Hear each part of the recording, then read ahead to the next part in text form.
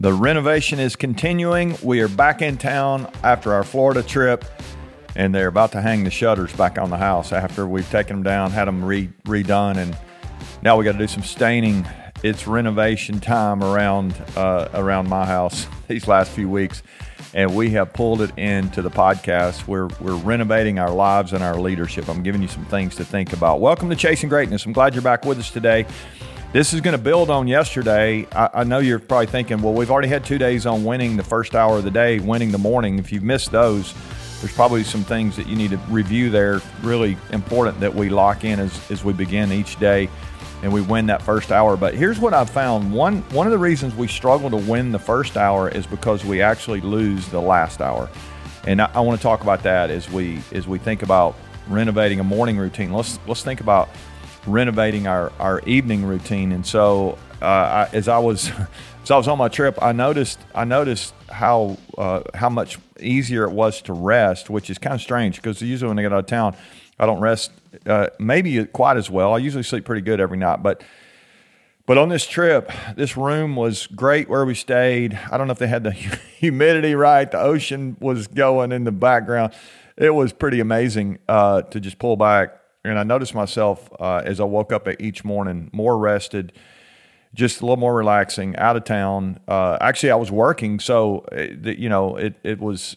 I think the environment had a lot to do with it, and it made me start thinking about this idea of sleep. And I want to just sort of rewind my tape here a few weeks. It's been a really heavy season, a lot going on. I've probably been sleeping a little less than I normally do. I normally try to sleep about 7 hours a night, and I've been doing kind of, 7 hours, but maybe not. It's important, I think, to look at our sleep, how much we're sleeping. And so my question for you today as we begin is how are you resting right now? Do you feel rested? I was running across or reviewing some sleep statistics from, I found a website called the Sleep Foundation. Who knew they had a sleep foundation, but they do. And of course they're doing some research, and what they found is that, and you would know this, I mean, this is what we've heard, but this study evidently validated this, that adults between the ages of 18 and 64, we need about 7 or more hours of sleep a night. And about a third of people say they sleep less than 7 hours. So 1 out of every 3 people that are listening, the chances are you're getting less than 7 hours of sleep a night. It said something like only what was it? 8% of people have nap every day. So you're probably not taking a lot of naps. Chances are you don't get a lot of sleep outside of your sleep.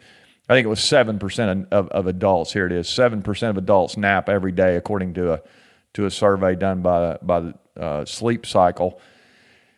And so 80%, here's another one. 80% of U.S. adults have taken a nap of 10 minutes or more in the past 3 months. Well, that's not 100% of people. And, I hardly ever nap.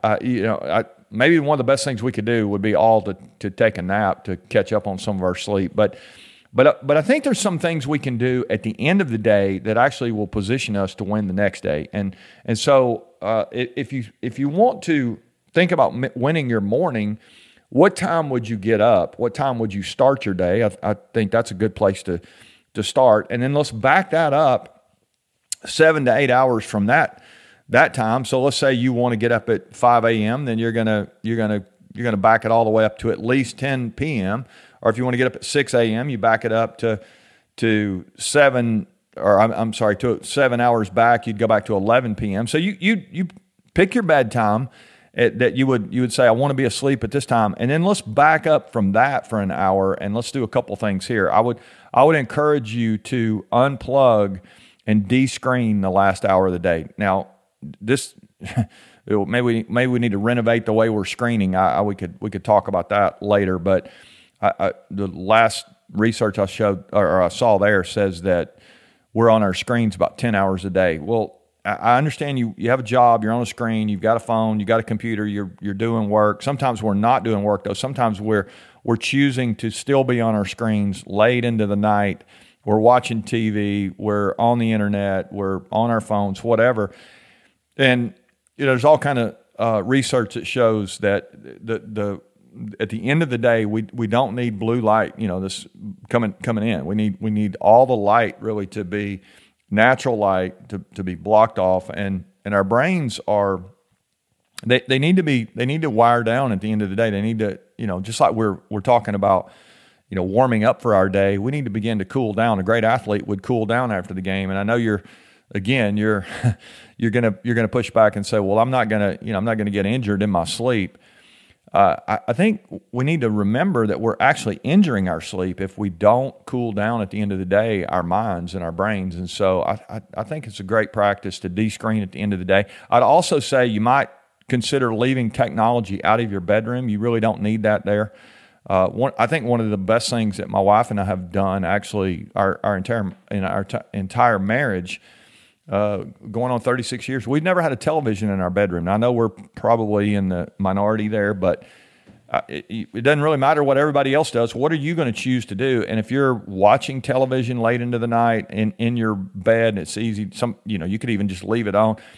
That is not the best for your sleep, and you get to choose what you do. But you can go look at all kind of studies on that. It might not be the best for your relationship either.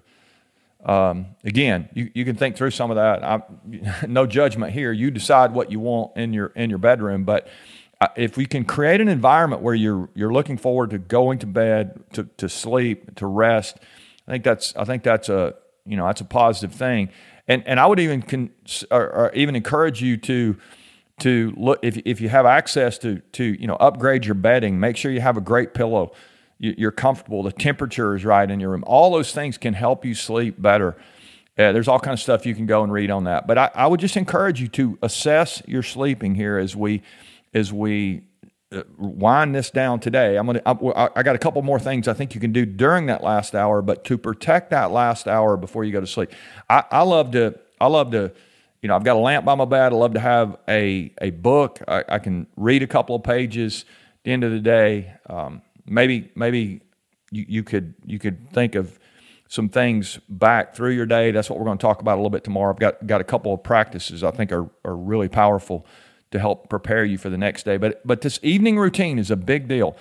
If you're tired right now, actually 69% of people in this sleep study showed that they go home every day from work, they're tired, and it's not because of the work. They said it's because of their lack of sleep. And it was almost 50% of people feel chronically tired.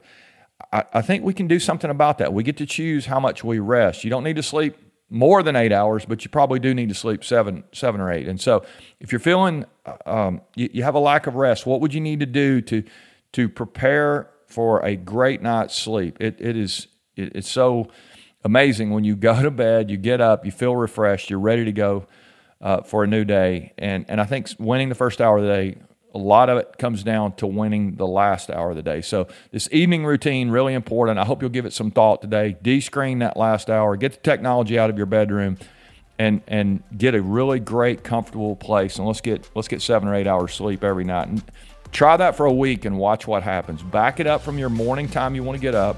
Start there. Back it up another hour from there, and let's treat this last hour of the day like it's a very important hour. It may be the last one, but it doesn't mean it's not one of the most important ones. I'm going to tell you tomorrow a couple of things you can do during that last hour if you really want to maximize your growth and your learning. Hope you'll join us for that. Hope you'll share with somebody. Come back tomorrow for more Chasing Greatness. Love you guys.